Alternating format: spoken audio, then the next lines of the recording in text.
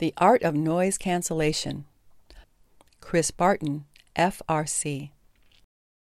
Nikola Tesla said, "If you want to find the secrets of the universe, think in terms of energy, frequency, and vibration." What is a vibration? What is frequency? Simply stated, vibration is the oscillating, reciprocating, or other periodic motion of a rigid or elastic body or medium forced from a position or state of equilibrium. Some vibrations we are able to hear, others we feel.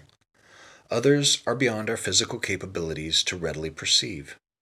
This is where frequency becomes a factor.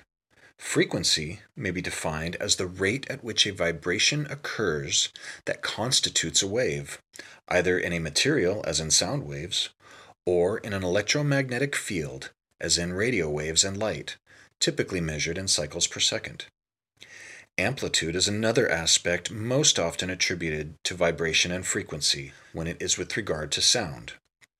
It is defined as the maximum extent of a vibration or oscillation measured from the position of equilibrium. In summary, vibration is the cyclic oscillation back and forth over the point of equilibrium or 0 point. How fast the vibrational cycles are is its frequency, and how intense or how far from equilibrium or 0 point is the amplitude.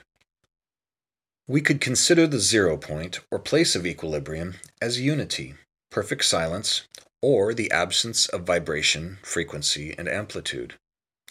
As well, we could consider the presence of vibrations indicative of duality, fueled by the energy or emotion we exert. The duality is manifested through the action of oscillation from one pole to its exact opposite as time passes in a linear fashion. Like a pendulum that draws a line back and forth as it swings from pole to pole, with time passing perpendicular to the swing, it creates a waveform. It may be fast enough to hear or so slow it takes many lifetimes for even one cycle. Unless we are living in a remote forest, it is probable that we hear the normal hustle and bustle of the daily lives of those living around us in one form or another. It may be traffic if we live in the city, perhaps equipment or animals if we live on a farm, or maybe just the multitudes of people talking as we walk through our city streets.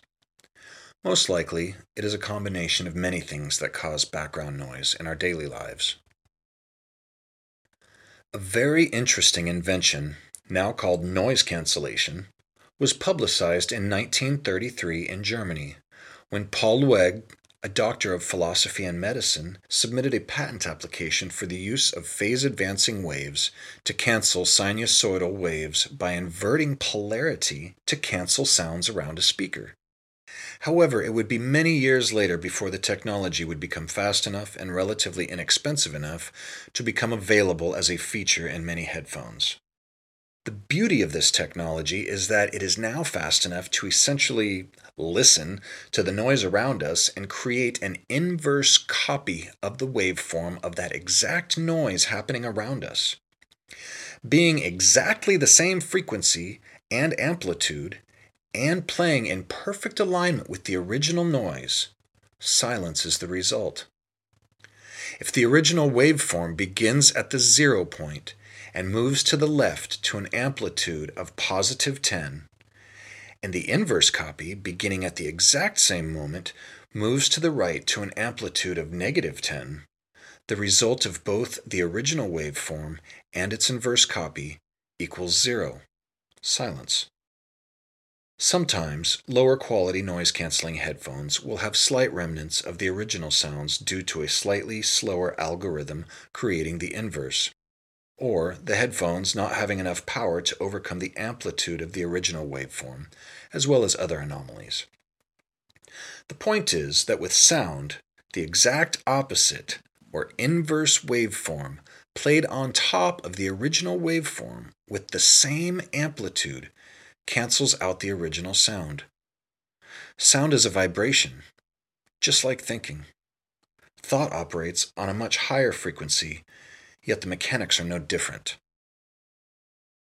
Why is this important, and of what value is this knowledge in real life, aside from canceling out the noise around me when I'm listening to music or a podcast? Excellent question indeed. I'll use an example from my own experience, excluding granular details as they're unimportant. The Master Yeshua taught in Matthew 5:44, the King James Version, to love your enemies, bless them that curse you, do good to them that hate you, and pray for them which despitefully use you and persecute you. Years ago, I had a particular neighbor, and apparently while I was away working, my dog had run up to this neighbor in his own yard and barked at him. Clank, my dog, was a 110-pound boxer and could look pretty intimidating when he wanted to, even though he was a total puppy inside. However, I was not made aware of the incident, and one Sunday morning I was skateboarding in my driveway, and this man showed up, threatening to harm my dog. That did not go over so well with me. Eventually, I came to understand what had happened. The neighbor clearly needed to be heard, so we went to his house to talk. I sat and listened to his stories of his time at war and fear of dogs in particular. I heard him. I sympathized, even empathized. When it was all said and done, I expressed that it would never happen again, and thanked him for his service and sacrifice. However, for the next several months, every time I saw him drive by, my heart would race. Instant adrenaline. Simply put, my anger would come to the surface. In my mind, I was absolutely justified in feeling all the things that I felt. But that's not who I am, and not who I aspire to be. With knowledge comes the responsibility to act accordingly. What does noise cancellation technology have anything to do with this? Let me show you. Love your enemies, bless them that curse you, as Master Yeshua said. There is a fundamental truth here in what Yeshua was teaching, which is doing the exact opposite of what you might expect, blessing those that curse you. He gave this lesson to help lift the load of a heavy heart, weighed down with anger and unforgiveness. He understood the necessity of figuratively having a heart as light as a feather. It was not complicated to understand what I needed to do. It was not only to forgive the neighbor for any perceived wrongdoing or for bruising my ego. No, my anger was solely mine, regardless of whether or not he was oblivious to it, or perhaps even felt it radiating from me every time we crossed paths. To just decide to forgive would not be enough. Mathematically speaking, his positive 10 on the amplitude chart would not be offset by my passive forgiveness or sitting on 0 trying to maintain. There would still be a positive 5 that I would have to deal with, and I would deal with it forever. Unless it was absolutely canceled out, it would still exist. Period. I had to go a step further. I had to wish him the best every time I saw him. So I did.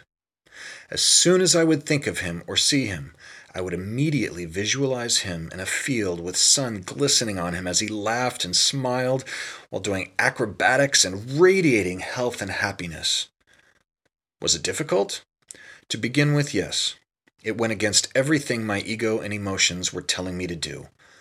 But ultimately, it was only as hard as I made it. Once I let it go, it became easy. And then after having to repeat this exercise several times, eventually it became so easy that I never had to do it again.